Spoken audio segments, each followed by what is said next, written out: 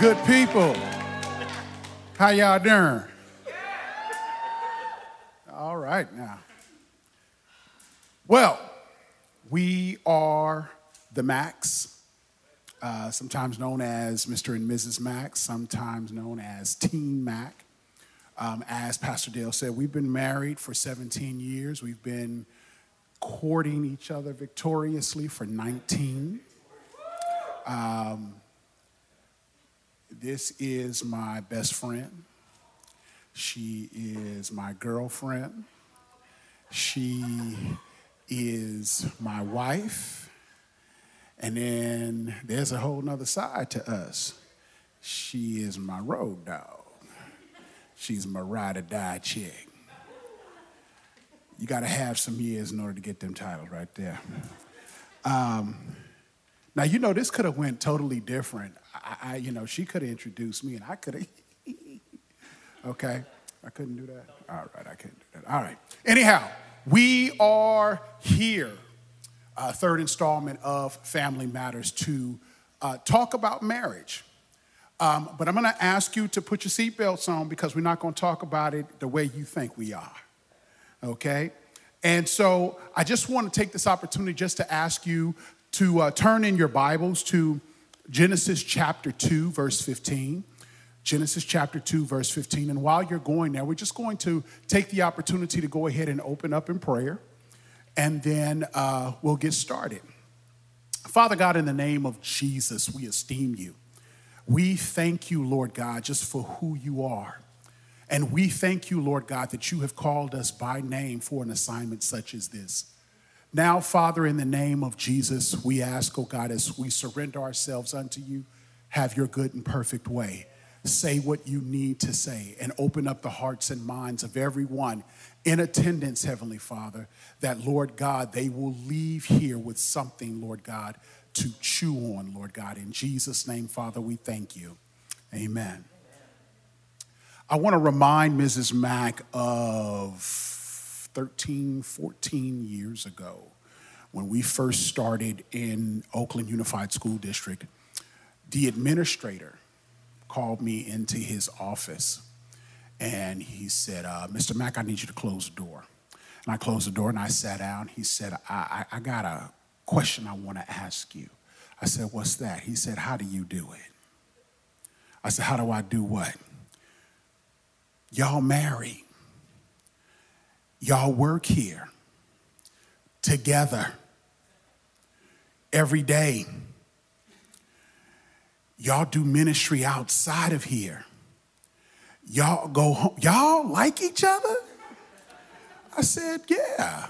He said, how do you do it? And that's what we want to talk to you about today, is how we are doing it, because we're not done. Far from done. Marriage is a very broad topic. And so this is something that can have a part 2, 3, 4, etc. But I want to start off just by saying that what we have is an active marriage. It's an active marriage. The Bible speaks about lively stones. We are lively stones, okay? And when we look at an active marriage, the best way to define an active marriage is it is coming together in the beginning. Number 2, keeping together in progress. And number 3, working together in success. This is a process. This is a journey. What we have did not develop overnight. And so there were some things that we both had to learn coming into this covenant that we have before God. Now, really quickly, the world defines a single person as someone who is unmarried, not in a serious committed relationship, not part of a civil union. That's cool. But in 1 Corinthians, Paul basically talks about how singleness is a gift from God. I think that Paul was like, some of us need to change our perspective. He even basically said, he was one who was not married. And he was like, look, I'm about ministry. I'm about serving the Lord. Now, if you are about serving the Lord and caring for a spouse, you do what you do. That's not me. But I think that is a question that definitely a person needs to go kick rocks with God about. Are you one that is supposed to be married? Okay? Now, I was saying to you just a second ago, looking at Genesis chapter 2, verse 15. And it says, and for some of my study buddies in the house and online, I'm reading from the New American Standard Bible. Then the Lord God took the man and put him in the Garden of Eden to cultivate it and tend it. Now, the thing that we don't trip off of with this particular verse is the fact that after Adam was created, God placed him somewhere. And when you begin to take a look at that word cultivate, and you begin to translate that down, you find out in the ways translated that there's these two words that say to be or become. To be or become in the Hebrew is hayah. And so basically God, I didn't say hayah, Andy. See over here. But if that's going to help you remember it, yes. Okay, yes. Believe it or not, I had to do that myself. I got to remember that one. Okay. Believe it or not, the Lord basically told Adam, I'm placing you here in this garden. Now, become yourself. Come on. Become yourself. Before I could ask this woman to marry me, I had to discover who I was. I could not offer up myself on a garbage can lid. I realized that who I was asking was a woman who was doing things. And so quiet as kept, she was like, either you can come along for the ride or I can leave you here, but you cannot be a parked car. I'm going to let you sit with that one for a second. The challenge, whether male or female, would you be willing to discover your identity in Christ? Because it is in your identity in Christ that relationships develop. Okay? Now, we want to give you 4 points that work itself into the testimony of our marriage. How did it work? What did you do? And one thing that single folks will ask us is, how did you prepare? So, Miss Mack, I want to let you go ahead and start.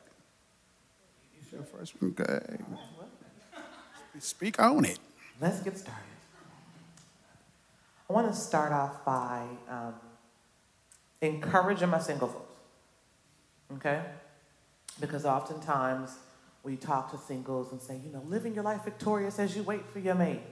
Let me put a pin in that for a second and kind of just do away with that.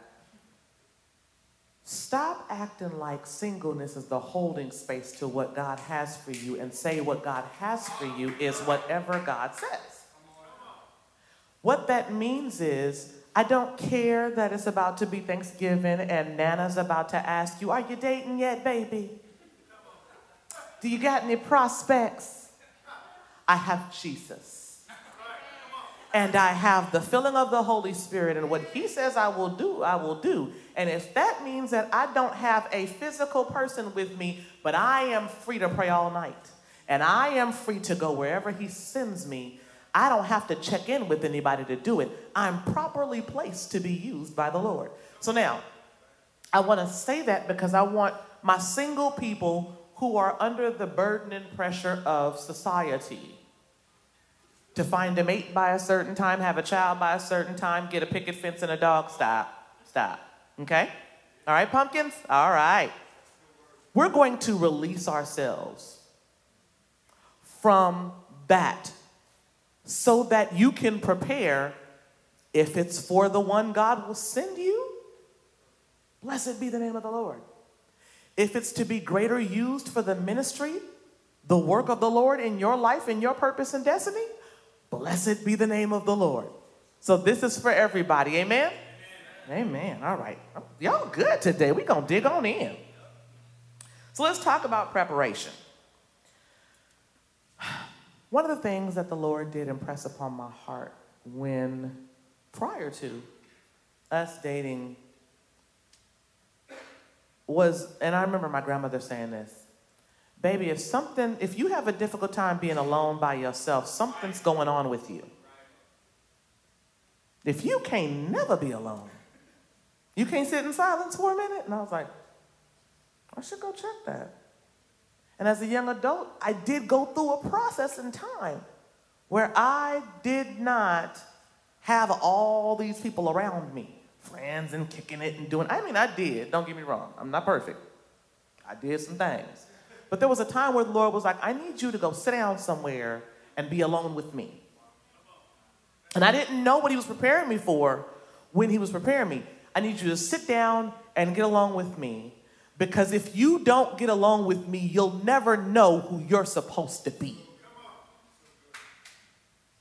I was a young person working for a staffing company, making great money. I was trying to go to Berkeley. I was taking classes. I was doing all kinds of stuff. And the Lord was like, and how's that working out for you? Do you know who you are yet?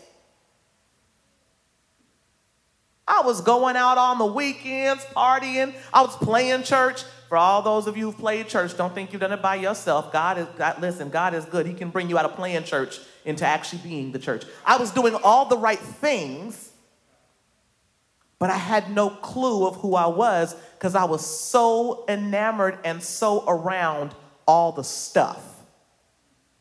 And God said, I need you to be okay being alone. I said, oh, okay, I could be alone. And he said, no, alone with me. Turn off your music.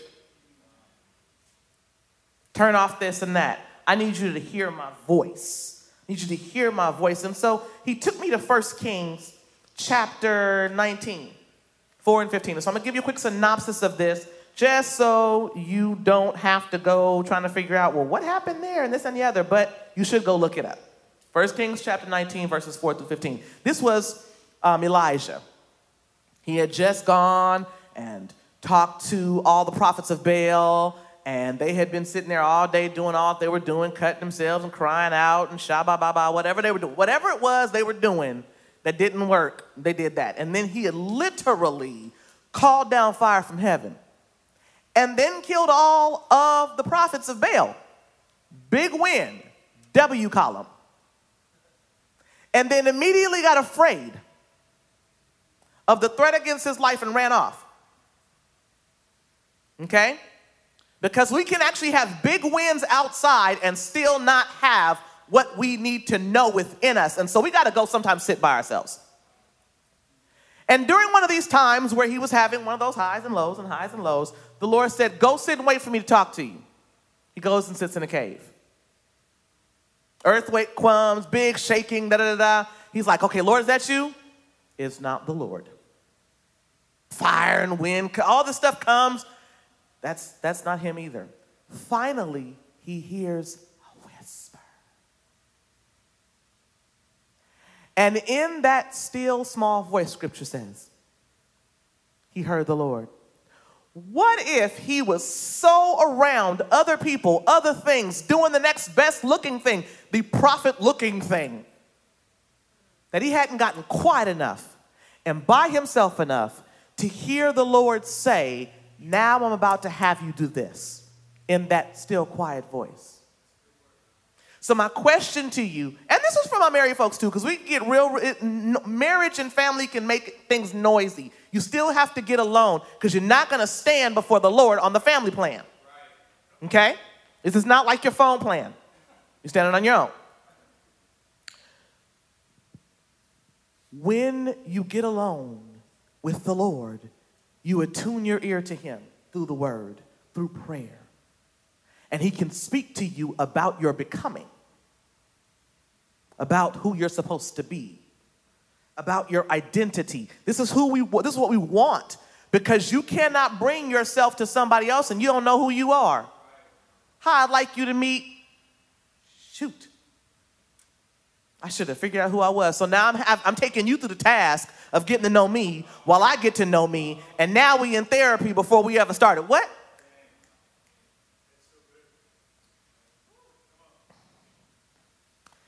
1 Samuel chapter 16 also speaks of this. 1 Samuel chapter 16, we know that David was anointed for kingship. He was anointed to be king. And yet and still, he went to the backside of the mountain and continued watching sheep. This is essential because even when God shows you facets of who he's calling you to be, that does not mean you run around yelling, king me, wife me, husband me. No, keep me near you. So that once I get identity, you can begin to have them find me moving in it. He didn't stop with the sheep and then go say, hey, I got this. Sheep stink, I need a crown. No. Function in the purpose that God called you. The person that God has called you to may very well find you as you're functioning in your purpose. Okay? My second one, so the first one is to be okay being alone with God. My second one is to build or allow the Lord to build a circle that will prepare you for your future. So this goes along with what my brother Andrew ministered last week. Get you some good friends. Get you some friends. I'm sorry, I should say that probably more. You should acquire friendships. I'm sorry, an English major, I should do better. Acquire friendships and relationships that will benefit you. Okay? And the reason this is essential is because, I know myself. I know me. Pride, chill, get your life. And here's the reason why. We get caught up in our own propaganda sometimes. I'm proud of myself. I'm a college grad. I have my master's and my doctorate. I pray, I fast, I'm holy, okay, and you still gonna bow. You still gonna bow. All that's gonna bow before the king. And so when we're looking at this, we're looking at Judges chapter 11. Judges chapter 11, this one kind of took me because the Lord led me to this one and I was like, why is this essential, Lord? He said, okay, let me talk about the vow that was made by Japheth. If you give me this victory, I will sacrifice the very first thing that runs out of my house. And who runs out of his house? His daughter. Oh, that's a price I don't know that I'm looking at my son right now. I'm like, I don't know, Jesus, please don't make me do it.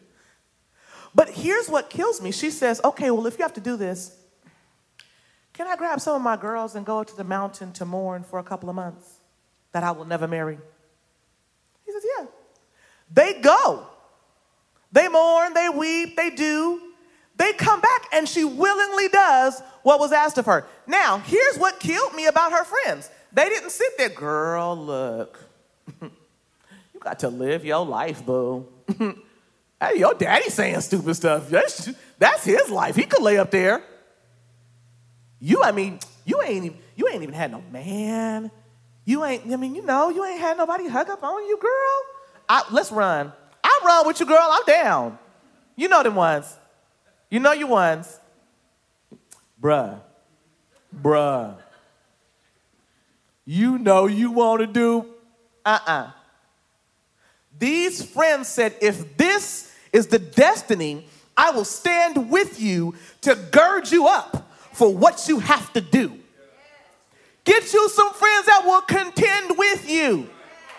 If God called you to missions, we will pray for the funding, we will pray for the locale, and we will cover you while you go. And if you get scared along the way, baby, you don't have time to be disobedient. We're going to come help you pack. You're getting on the plane.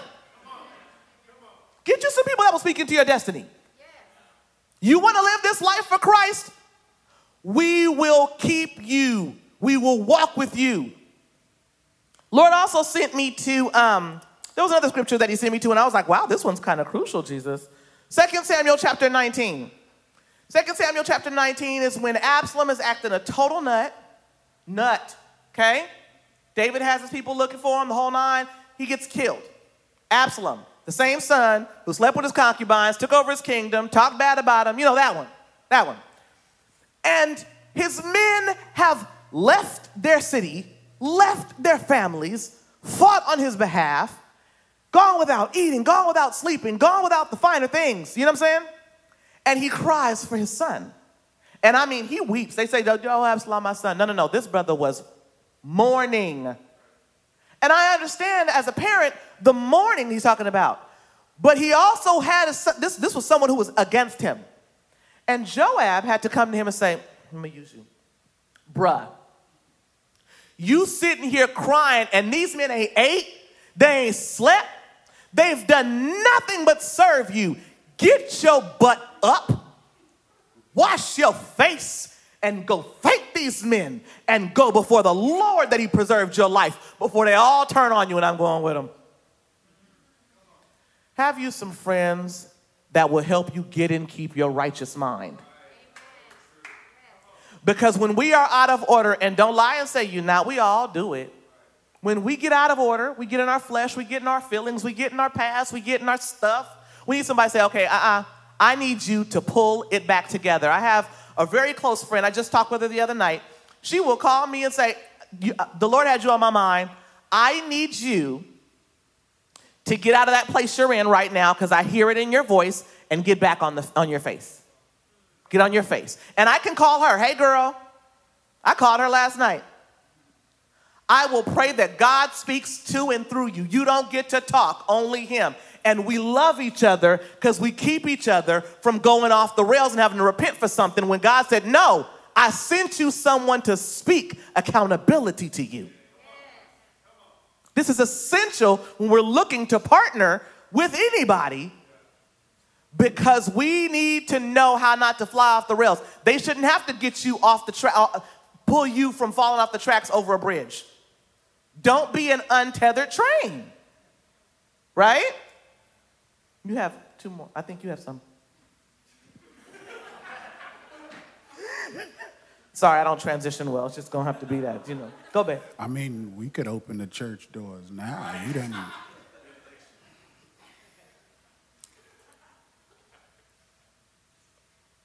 My parents were married for 36 years till my father's death. These were two people who did not like each other. They only stayed together because of myself and my siblings. And in watching them, first and foremost, I was like, if this is what marriage looks like, I don't want it. And then when the opportunity came that I wanted to be with someone, there were two major things, first and foremost, that I had to accept. The first one was that love is not the foundation of marriage. Say it again. It is not the foundation of marriage. I had to learn that love does not make marriage work. Because if it did, we wouldn't have the high divorce rate we have in this country. Come on. That's letting us know that there are some other things that were a lot more powerful than love.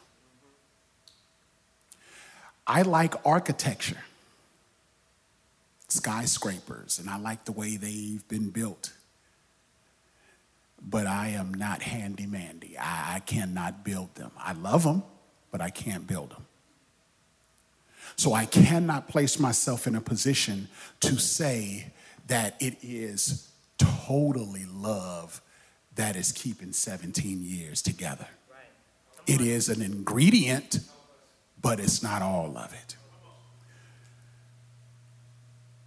I had to learn that love is not the problem. The problem is knowledge. Come on. Proverbs chapter 4, verses 7 and 8 says, wisdom is supreme, therefore get wisdom. Though it cost all you have, get understanding. In other words, I needed to understand what did it mean to be a man. I needed to understand her characteristics. I needed to understand how forgiveness works. I needed to understand how do I communicate with her on Tuesday at 1:30. I needed to understand that inside of this grown woman is a little girl. And that I dare not destroy the little girl. That's two ways. It goes both ways. The second thing, which in a whole lot of conversations with men, this goes awry. Why? Because we're men and we bark. Roo, roo. It's my dog up in here. Okay. Check this out. In marriage, I don't have a problem submitting to her. See, it takes a man to be able to submit to a woman. Let me say it another way. Men, and maybe women too, but men, we got to start learning, I heard it this morning, we got to start learning how to be anti-inflammatory. We so busy walking around here acting like we got it and no. We are quick to give a woman a brochure. That brochure looks good. It is well. The color, the trifold, man, I'm popping. But the product stinks. Women have an issue with the fact I am tired of defective product. And I don't want to marry a man that causes me to be in a position where I am contributing to the delinquency of a minor. Come on. These were the things that I had. See, it's called discipline. One of the fruits of the Spirit is self-control.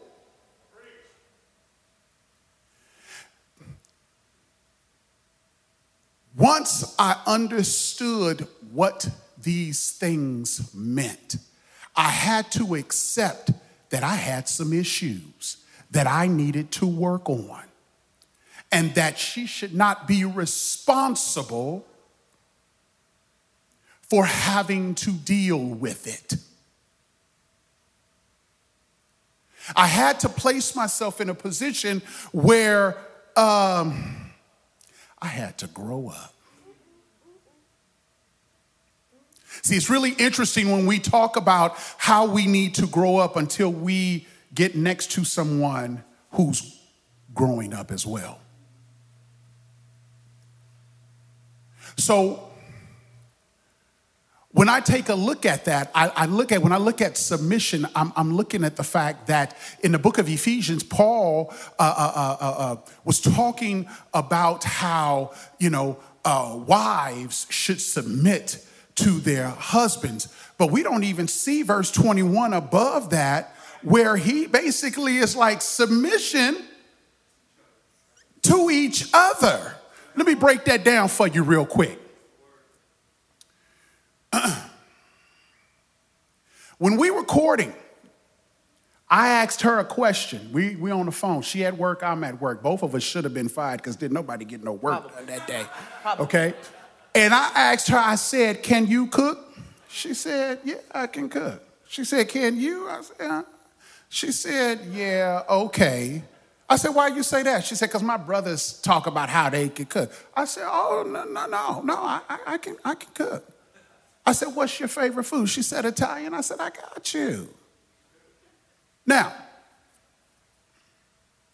later on, I fixed exactly what she wanted. Now, here's when you know you're in there. Because I served her plate, went back to make mine. When I came back, all I heard was the fork hit the plate. That plate was done. I'm in there. Good. I didn't kick that field goal. All right? Hold on a second. But I'm not that good at finances. But she is. She can make $1 out of 15 cents. She know how to flip it. It took us a moment to where I could get her to understand. I submit to you. You're better at this than I am. I don't have a problem being the neck while you be the head. Tell me what you need me to do. Reggie, pay this bill. Aye, Captain. Because I know that I am not good in that area. Yes, ma'am. She's telling me my time is up. My time is always up.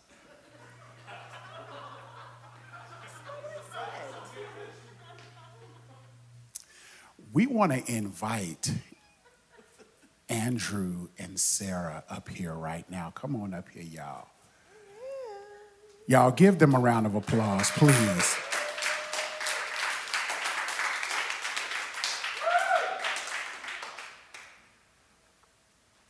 And we just want to have some dialogue just about relationships and marriage.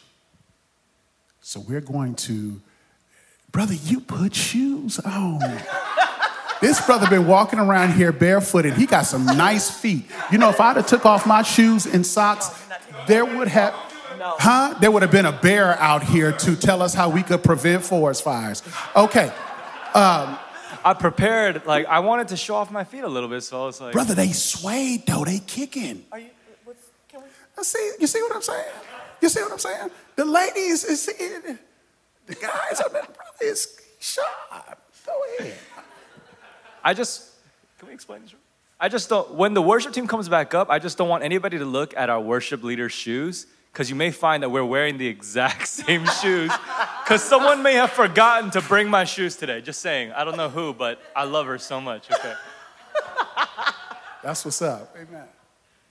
Well, thank you so much for what you're sharing. It's already been so good. I wish we could just give you the rest of the time, but thank you for inviting us up to be able to ask some questions for us. You know, I guess to just start us off, right on what you were just talking about, the whole love isn't what makes marriage last. But man, if I can be honest, one thing that I'm just kind of ringing in my mind is that I get scared of, because if I'm really brutally honest, I know that one of my strengths is not perseverance. I feel like I'm not known to be one who's gonna stick it through to the end no matter what, what work ethic or that kind of stuff.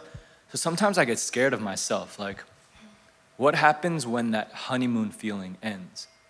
And when does it end? Because it doesn't feel like it's ended at all. We've been dating 2.5 years. We're gonna get married in February. Oh, we just announced that.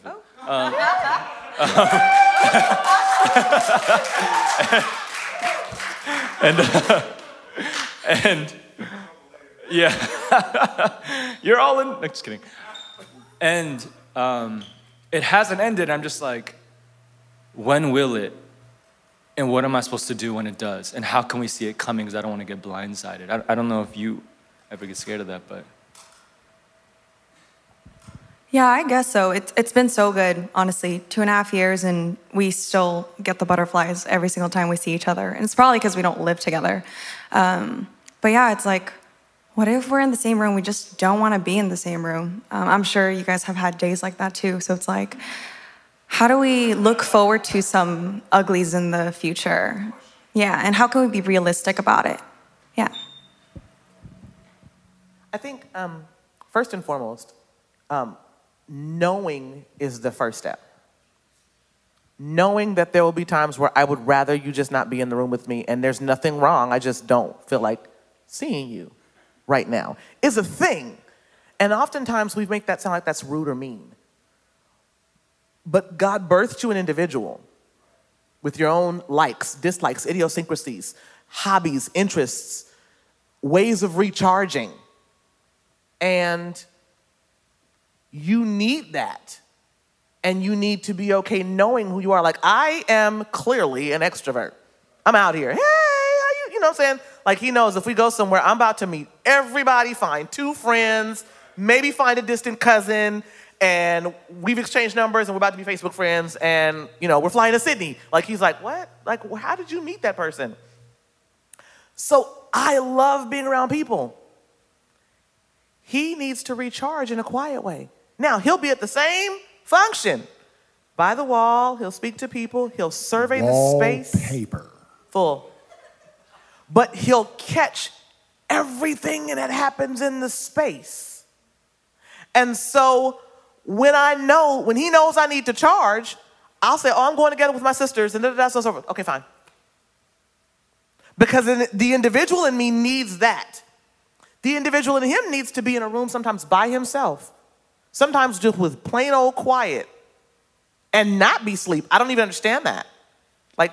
But that's a necessary. And so we had to talk about, who am I? What do I need? And remember this about love. It's not what keeps a marriage together, but it is a choice. Love is a choice. The butterflies are cute. That's not love. That's a feeling. That's good. Yay. Yay. The butterfly's going to end when he don't pick up his socks. I don't know if you don't pick up your socks, but I probably just told on you. I'm sorry. The butterflies are going to end when she never knows where she left her last glass. Just saying. Somebody may do that. But the choice is, no matter what's going on, I've made the choice to walk the distance. I've made the choice. Marriage will teach you perseverance if you don't give yourself an escape route. I think the thing that I want to add first and foremost is the two of you are coming together making a covenant before God. So it's not just you two, it's God involved as well. That's first. The next thing is you want to keep Jesus consistently there. Your likes, your dislikes are not always going to be the same. But that prayer is, Lord, renew what you have allowed me to have for my mate every day. There are times you will not understand what that means. You will get off your knees and finish praying, Lord, amen. And she or he has a mouthful. And now, just like Andrew's mouth right now, you sitting there. Listen, I renew my love, Lord. You know what I'm saying? But you made a covenant. Okay? You made a covenant. Keep Jesus in it continuously. And I have to say this about that. The covenant is not so much between you two. You two are making a covenant with him. We and I want to clear that up for everybody. They're making a covenant to one another. No, this was his covenant. You all are together coming for his covenant.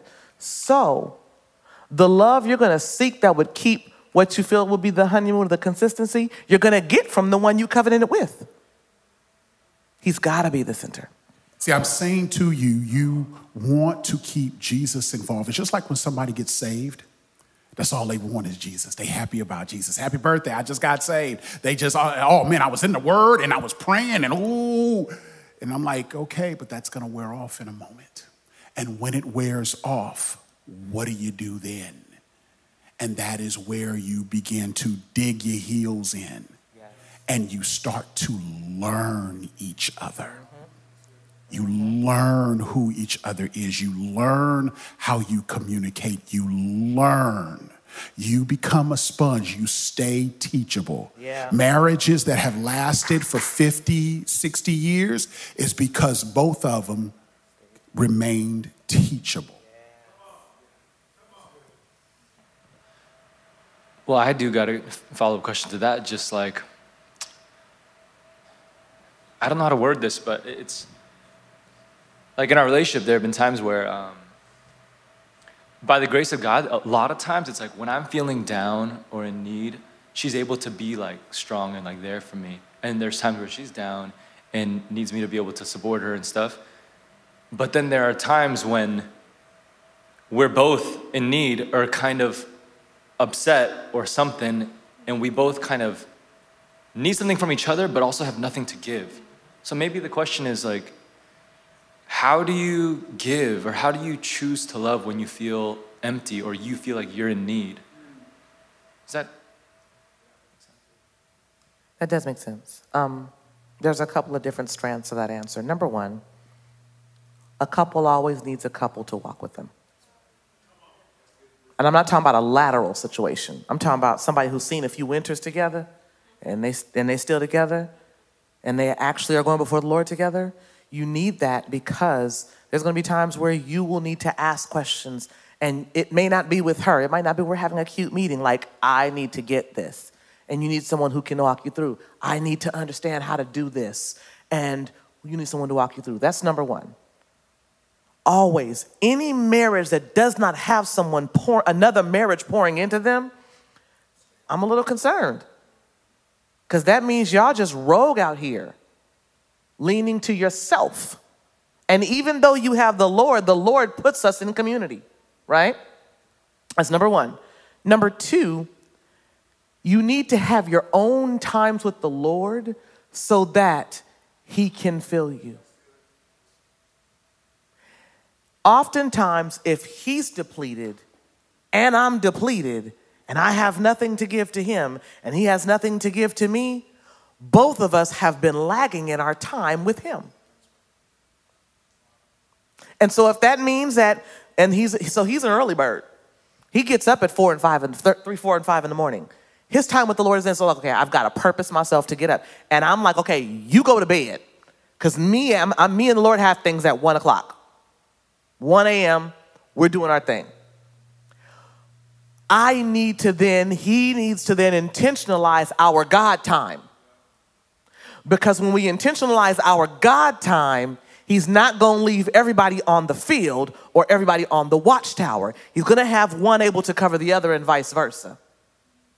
You understand what I'm saying? He will have you strategic place. Because absolutely will you get depleted? Yes. Absolutely will he get depleted? Yes. Right? But if we're in the presence of the Lord, asking the Lord to show us where we need to be, He will then direct you to win. Because if she's feeling low, God will have fortified you and vice versa. So my question, my thought pattern becomes A, who's pouring into you on a couple level? B, what is your individual time looking like? Because if you're forsaking that, you're going to have an empty cistern. You can't pour from an empty cistern.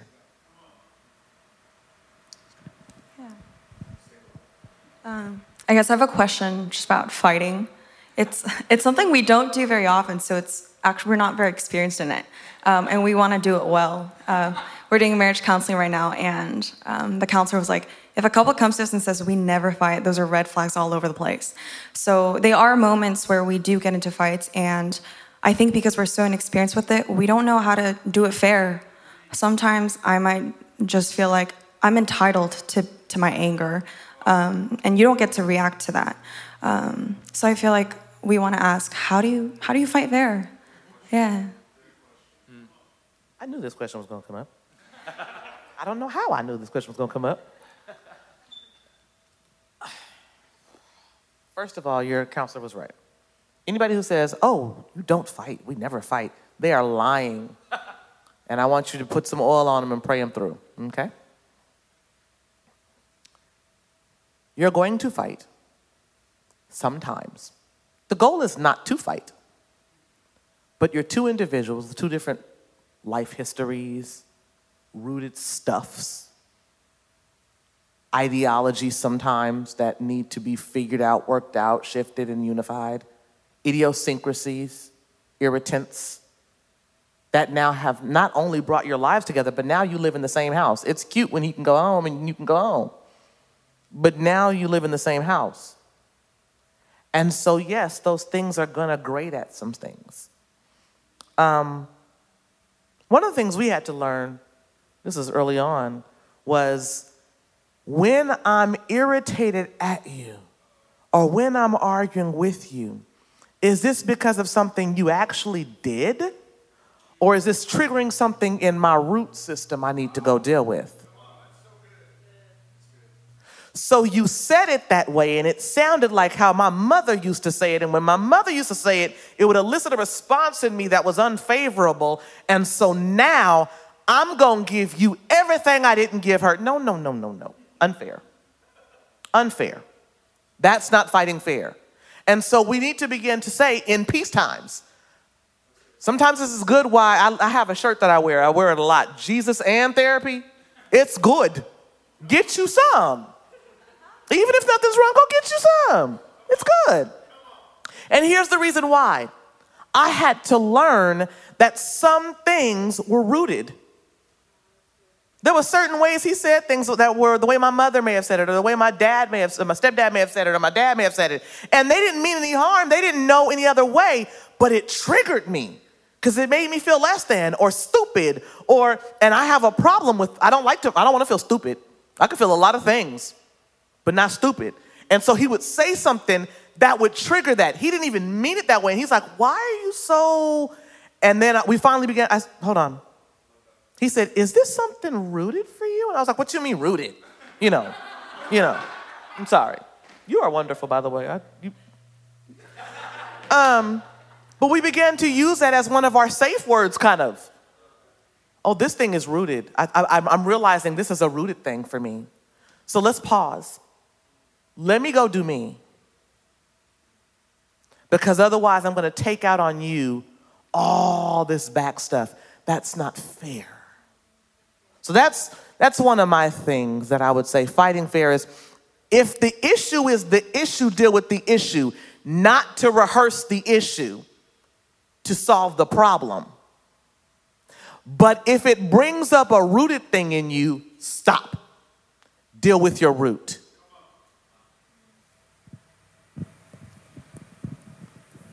Connected to that, as men, that should not be a word in our vocabulary with our mate. Fighting. My dad used to say, if I have to fight with her, I don't need her. Because this is my mate. So I should be more careful with what I'm saying. That's a word. That's a word. Well, what does that mean? Words and how they're delivered. Tone and delivery. Sometimes it's what you say. Sometimes it's how you say it. And then other times it's how it's caught. You didn't necessarily intend for it to be taken that way. And this is where we have to slow down and pay attention to what's being said. One thing that we have had to discuss on a regular basis is let's not communicate where the next person who is listening is really not listening. You're only thinking about what you're going to say next. slow down and listen. Because oftentimes our words, our tone, and our delivery cut like a knife.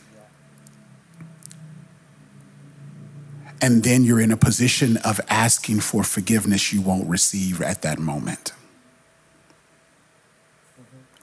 So you want to slow down and listen to each other's heart. Let me also say something. You mentioned something and I have to agree with. We don't actually use the word fight. Do we disagree? Absolutely. Absolutely. Do we have disagreements? Absolutely. But as someone who may have fought a little in her past, I don't fight him. I know how to fight. I'm good at it. I used to be. I'm not. The Lord delivered me. Bless Jesus. Holly. I am the safest man on this planet. Y'all just don't realize. I have no problem with fisticuffs, but I don't fight him. I have disagreements with him, and we work to solution. If I have to fight him, he's now my enemy. I want to use you two as a physical for a second. Come here. Oh, no. Get up. Both of you. I'm sorry. Can you please get up? That sounded really bossy. I want you to turn around. Okay. I want you to stand right here. Okay. Stand right here. With this arrangement, if anybody is shooting at his back, you've got vantage points to shoot them. From where you're standing, if anybody comes for her back, they got to come through you. You will pick them off. Now, the reason this is essential is if we're in fighting stance, this is the fighting stance. I'm covering you, you're covering me. I got your 6. Okay? When you decide to get out of or onto your own thing, your rooted stuff, you then do this. Turn around and face each other. This is called friendly fire. Everybody gonna get hurt. Because number one, you're shooting at each other, but who's covering your back? This is not fighting fair because I'm trying to hurt you. I'm not fighting you. I may disagree with you, but turn around. I'm fighting the enemy because if they're gonna get to him, they're gonna get through you, Sarah. And something tells me you are tenacious in the spirit and you will fight hell tooth and nail to ensure that his back is covered. And vice versa, great man of God, they will not get to your good thing without you praying against hell and shutting everything down that would come against her. Have a seat. That is how you fight, which means you're never fighting each other. You may disagree, but you're not fighting each other. So fighting fair is not fighting fair because you're not fighting. You're disagreeing. We're fighting the enemy.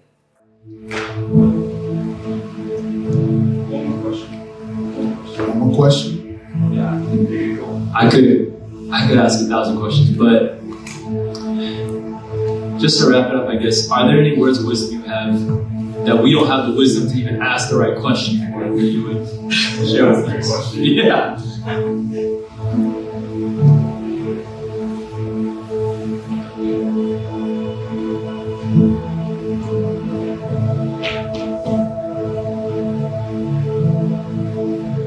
Your relationship, your friendship,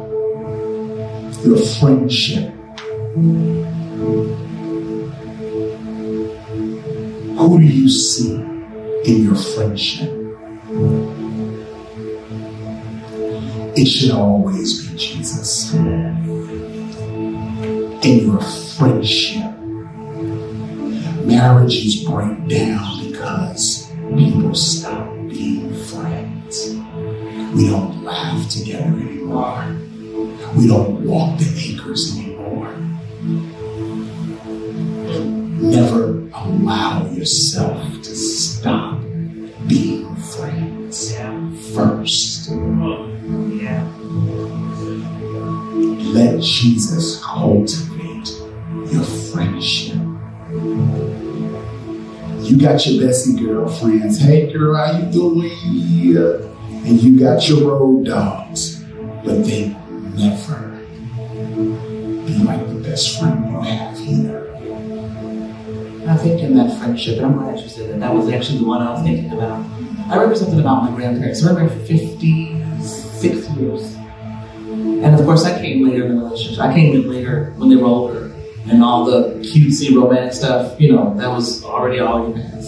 But I remember one of the things I remember about their relationship that stayed with me is when I used to stay over their house, it'd be like 5 o'clock in the morning, because they were old, so they got up early. I don't know what it is, but old people get there early. But they would lay there and they would be sitting there talking, and all of a sudden I would hear like laughter out the wazoo, just cracking up. They're sitting there talking, I mean, they're rolling.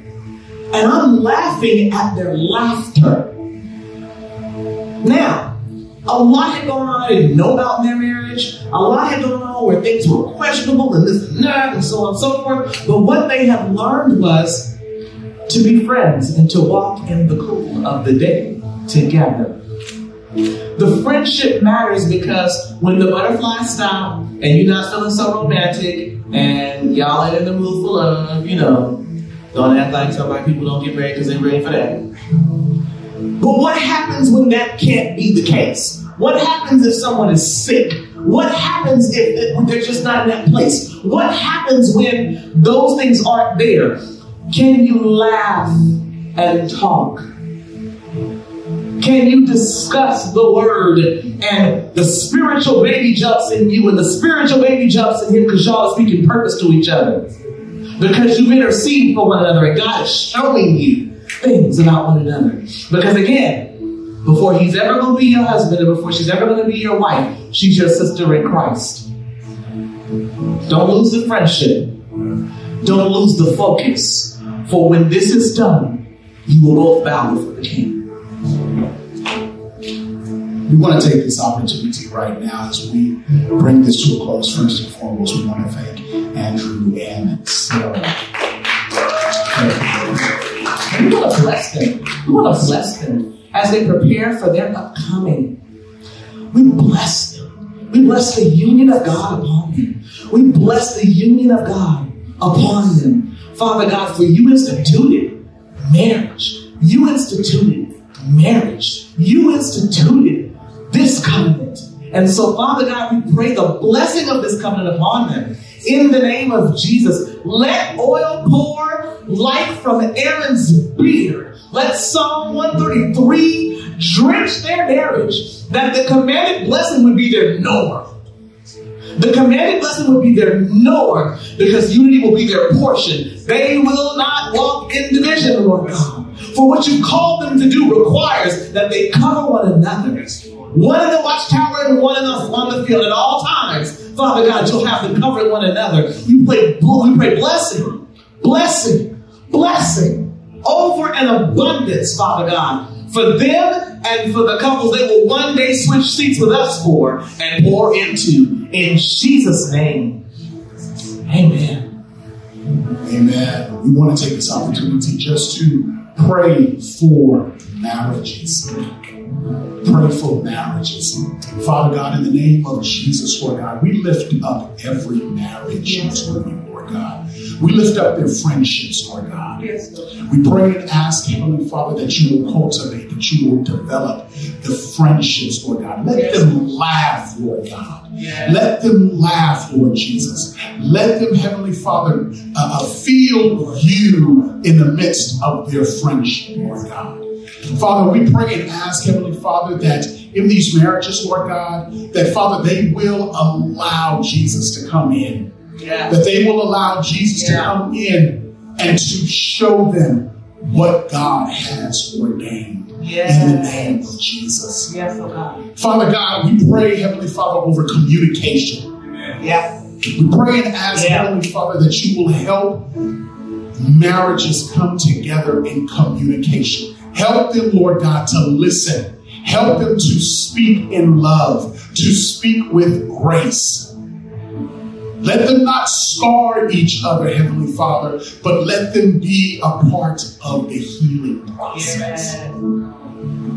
Father, in the name of Jesus, Heavenly Father, we ask, oh God, that you would just bring the marriage together in a way, Heavenly Father, that this world does not know. Yeah.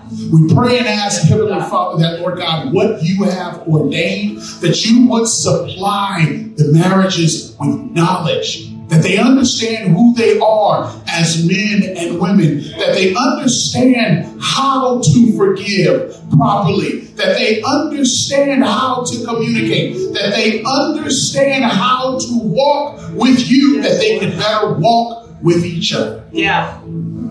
Yes, Lord. Father, bring healing, bring understanding, bring knowledge through your word. Send your Holy Spirit into the homes of those, Lord God, who have a covenant with you. Send your Holy Spirit, Heavenly Father, into the homes, Heavenly Father, where they are not getting along. Yeah. Father God, in the name of Jesus, Heavenly Father, walk with them, that they stop pointing the finger, but that, Father God, in the name of Jesus, you will show them, Lord God, where it is rooted. Father God, let us not grow weary or be afraid to say, baby, I'm sorry. Yeah. Forgive me for my attitude. Forgive me for my anger. Forgive me. And that, Father God, as we forgive, let us not be in a position to bring it back up when we feel that we want to make a point. Come on. Release. Bring release. Release. In the name of Jesus. Father God, we just even pray right now for marriages that are doing well. Father God, that you would even burden their hearts, Father God, to go deeper in you. That go deeper in you, not to get caught up in it's great right now, Father God. That we would focus our hearts on what are you saying to do now? What couple should I be praying for? What should I be praying for as for marriages? What should I be doing, Lord God? Lord God, I just thank you for this covenant. Your covenant. This is yours. This wasn't just because you had nothing to do. You established it, Jesus. And we offer your covenant back to you and say, show us how to walk your blueprint, your way, in a way that brings you glory. In an age that wants to do what it wants to do, we put back and yield ourselves and submit. Show us how to do this the way you said. In the name of Jesus, that marriage will have power in the kingdom. There will be power in the kingdom that affects generations to walk it as unto you. In Jesus' name. Amen. Hallelujah. Can we give them all a big round of applause? Right there in the chat. Give them some applause emojis. Listen, I want you to stand up with me. We're going to close in just a second. There's a question I want to ask you guys, but you're going to have to give me the Presbyterian version, not the Pentecostal version, because we already went over time. I don't believe in the one. And I'll talk about it in a couple of weeks when I talk about singleness. But how did you know that this was the one for you? Right? How did you know that this was the person you wanted to marry? Were there signs? Did you feel? Because I think some people are watching, and maybe somebody who's engaged or in a relationship, they're trying to figure out, how do I figure out there's one? And I think it's different for every person. God speaks differently. But just really quick, how did God do it for each four of you guys where you felt like, man, I think this is the one I want to spend the rest of my life with? I'll go first. You don't know. You just know. You can't explain it. My sister asked that same question. Well, how do you know Demetria is the right one? I just know. I can't explain it. Okay. I know. Just the way that I'm built. I don't like something because it's the best thing. I like something because it's mine. And Andrew slowly just became my person, and he didn't. He shouldn't want anybody else. Not in that possessive way, but still, I think the more we connected, the more we grew in our relationship. It's like he's my person, And I don't want to spend the rest of my life with anybody else. So I think that's how I view it. Yeah. For me, it's, I feel like I never knew, like, oh, I found the one. But what I did feel was, I want to commit to this one. And it's not that, like, oh, it just happened to fit perfectly. It's like, this is the one I'm going to make work. I'm going to choose this one. Yes. It wasn't that I discovered it. You know? What Andrew said. What Andrew said. That's a good answer. Stay up here, we're going to close. One of the things I love about our church is that we come from different backgrounds. We're all in different stages of life. Even if you look on this stage, you've got a Korean couple that's engaged, going to be married now that we know it's February. Thanks, Andrew. Pretty sure we'll pay the price for that later. We've got an African-American couple that's, how long have you been? 17 years. And then you got this big old single guy who's, and to my wife who's watching, I just want to say, okay, I'm not married, but I believe by faith that she's watching. Church, if you want a first lady, you better clap your hands and say amen. All right, this has been great. I promise you, we'll probably have to deal with marriage again because this thing needs a whole series by itself. But one of the things that we believe is that family matters to us in every stage of it, whether you're engaged, whether you're single. I'll be talking in a couple weeks about how singleness fits into our family. With all that said, no matter where you are in your relationships, we're going to bless it. We're going to believe that God's going to bless it. And if that's not the one that you're supposed to be with, God has something for you, I'm going to pray that God gives you the grace to obey Him, all right? So let me just pray a quick prayer. I'm going to wrap this all up. And then I want you to come and join us this afternoon at 3 o'clock for our town hall. For more information on that, you can just go to thecollide.com/town hall. Let's all stand in the room this morning. Hasn't this been good? Can we say thank you to these guys? A big God bless you. Come on. We love you. Lord, in a culture that is trying to destroy your definition of family, we boldly stand here in San Francisco, California, and we declare that, God, marriage is ordained by you.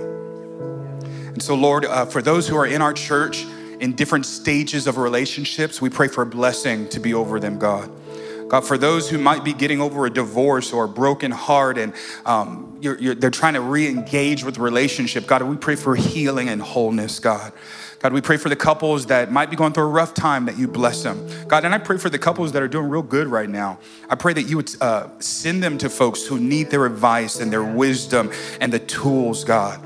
Lord, I'm not married, but I know it's hard, God. I've seen enough people to see that marriage is not easy, that it is a ministry, that we minister to one another, but we minister to you as a couple.